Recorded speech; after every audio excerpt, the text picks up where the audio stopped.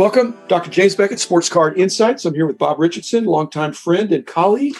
Bob was a key guy in our company, was very involved with the subscription process, which as when we had a million copies going out there, a bunch of them were subscriptions, and they always wanted to get their copies. And Bob was involved in all the marketing, the promotion, the distribution, the databasing, all of this stuff there. So I'm looking forward to hearing from Bob. But first, thanks for sponsors, Topps Panini and Upper Deck. Again, many of the sponsors, certainly those, were also advertisers. And we're interested in our rate base that Bob helped prop up. Heritage Auctions, Huggins & Scott Auctions, Mike Stadium Sports Cards, Burbank Sports Cards, and ComC.com, and Beckett Media, Beckett Grading, Beckett Authentication. A lot of names from my past there. A lot of names from the past. They're enduring, and I do know that you've moved on to another outstanding company. But Bob, welcome to the show, and tell us about how you came to Beckett Publications and what you enjoyed about the job, and just any little tidbits you want to give us, and I'll chime in and make sure that we're trying to provide some sports card insights for our loyal listeners. So welcome, Bob Richardson. I appreciate it, Dr. Beckett. It's an honor to be your friend, and it's an honor to be associated with you these many years. I started at Beckett Publications in 1993. I started in the customer service department and cut my teeth learning about the hobby in that department. A whole bunch of great people to work with. Our main purpose there was to service the sports card dealers across the country, working with that distribution channel. It was a little unusual in magazine publication, distribution, and marketing because we had three channels. We had the subscription, which we're going to get to later here. We had the newsstand, and then we had the independent dealers all across the country. Many magazine publishers don't have that. They just have the two modes of circulation. That's what I did for the first 6 or 7 years. Then I spent time in the grading department, a couple of years there, and then got the opportunity to move to subscription management and circulation management in 2001. I was there until I left the company in 2010. Did you seek that job? I thought we sought you for that job. Was it a mutual thing, or? It was a mutual thing. It was a position that opened, and Mark Harwell, another name from our past and a good friend, talked to me about moving from the grading department into the subscription marketing department. It was new area for me, and one that I was interested in, I was excited about, and so agreed to take that on. One of the things we did, just to get it back to the then and now of our company, we didn't really have like target bonuses as much as we had more interpreted bonuses, because in many companies, if you were leaving a group like the grading group that was starting to grow and had a lot of potential and going into subscriptions, which was a little bit of the not the redheaded stepchild, but we did big numbers with the card shops. We did big numbers with the national newsstand, and subscriptions was very steady. It wasn't as dynamic, but you really came in and had a steady hand on. You still can mess up, and there's huge opportunity there. So I think you were a really good person for that job, and I'm glad you were willing to jump in and come up to speed really quickly. What about any collecting background that you had? Because I don't remember that you were any. No, I really didn't. And in some ways that I looked at that in some ways as an advantage, because I had some business knowledge coming into the field. I learned a whole lot real quick, especially when it came to the grading. Those 2 years when I was with grading, a lot of the guys were still in awe. They were collectors, so they were in awe of these cards that were coming through. To me, it was I didn't have that allure of the oh my gosh, look at this card. For me, it was okay. Let's talk about this as a business. So there was a balance there. On the subscription side, I'm hoping it was a stepping stone to your next job, because you've been at another company for 10 years. How long have you been? Yes, 10 years, and it was definitely a stepping stone. The fit for my position now was excellent because of all the things that I'd learned and done at Beckett. I saw that coming because I was on the board of that other company. I could see that they took a fresh approach at some of the things they were doing. I hate to say similar to our company. There was a real family orientation, I felt. And I knew you would do well. And the fact that it was also in Texas, one of their operations. So I'm really glad that worked out. One of the things that was really great about bringing you into your position on subscriptions, where we didn't have to hire somebody from outside that we'd have to coach up into the peculiarities of the sports card industry, is that when my New York professional subscription consultant friends would look and they'd say, you know what, you're losing all these subscribers, and it looks like they're leaving at about the age of 16. You're not promoting them properly. You need to send them more renewal letters and give them some incentives. then voila, they seemed to come back when they were 27 or something. So we had a dark period where people were high school or college, and then they came back. But you got that. It's chasing after people that expire. I always love doing expiry surveys to find out why they left.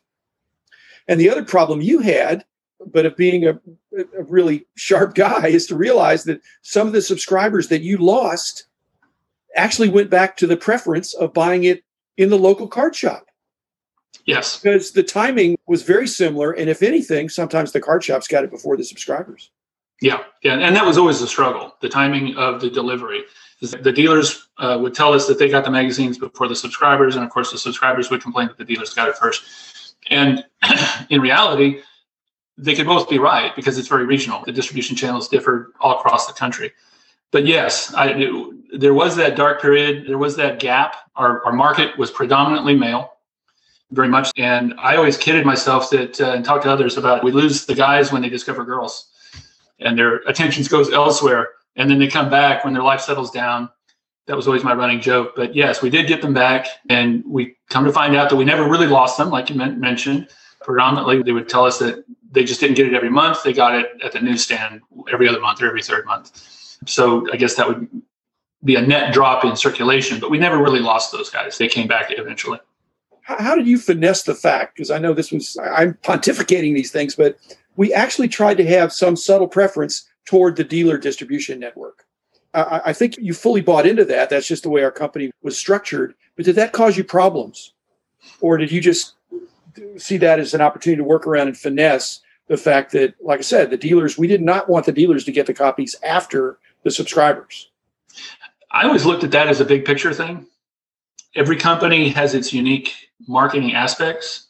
When you're assigned a segment of that marketing, you want to plead for your own case. You want to plug your own intent, and you want to make sure that you get first crack at the market.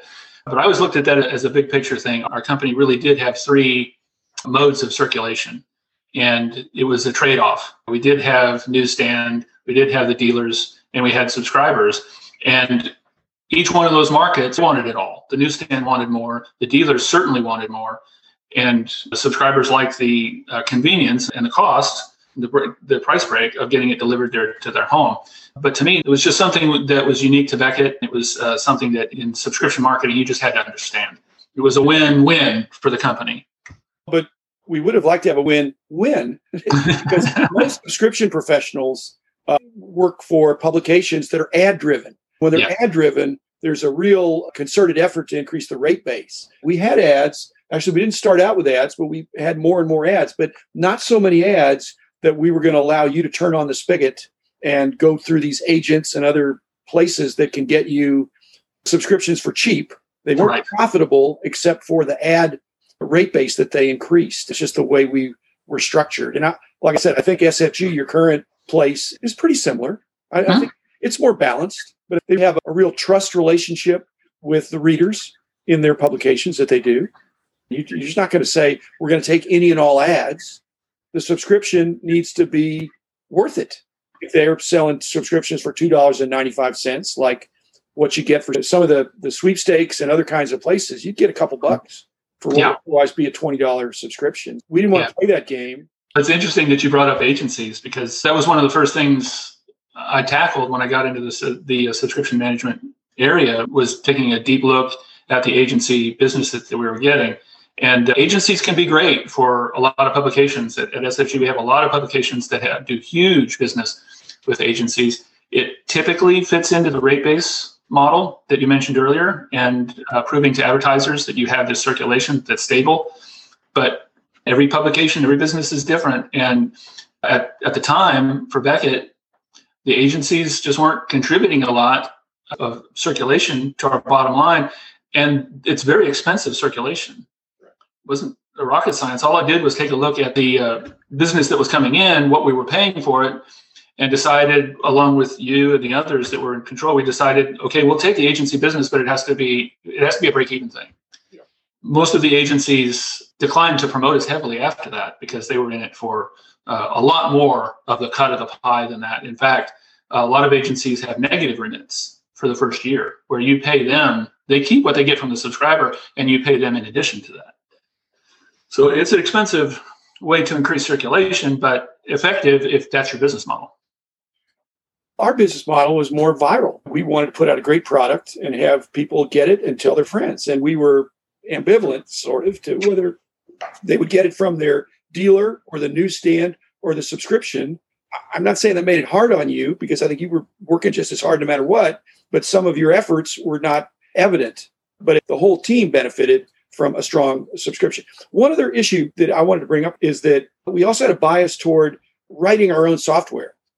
Mm-hmm. Were you involved in having homegrown software as opposed to other software in the subscription space? Because we had enough peculiarities that off-the-shelf software frequently didn't exactly fit us without a lot of adaptation. That was certainly true when it came to dealer sales, when I was in the customer service and dealer sales department.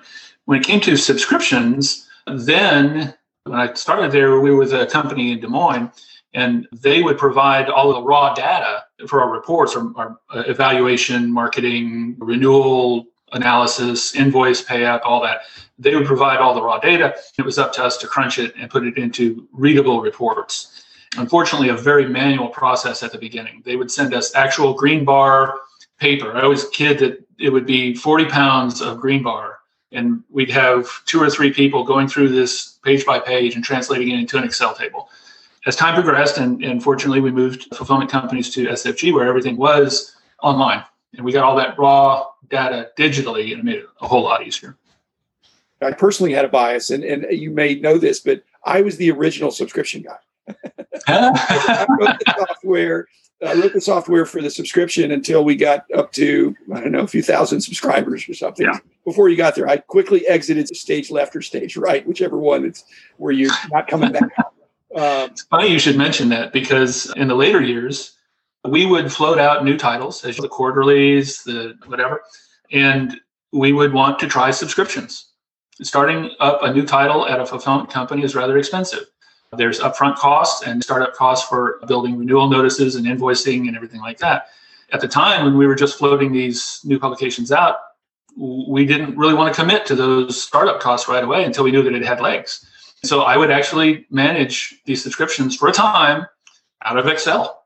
Okay. So we perpetuated even that. I love that. A man after my own heart. Well, thanks, Bob, for sharing the then and now about the Beckett subscription policies. Again, if people like you and me too had not stood in the gap, this industry might not be where it is now, because I think subscriptions were a real important part of our distribution, because there are a lot of people that weren't near a card shop. I could say they weren't near a newsstand, but they could be near a Walmart. But again, it just to have a subscription delivered to your mailbox was a big deal, and to do it efficiently and with consistency and all that stuff. Bob Richardson, thank you very much. Thank you, listeners. We'll be back again tomorrow with another episode and hear about some other aspect of Sports Card Insight. So thanks, Bob. Thanks, everybody. Be back tomorrow. Thank you, Dr. Beckett.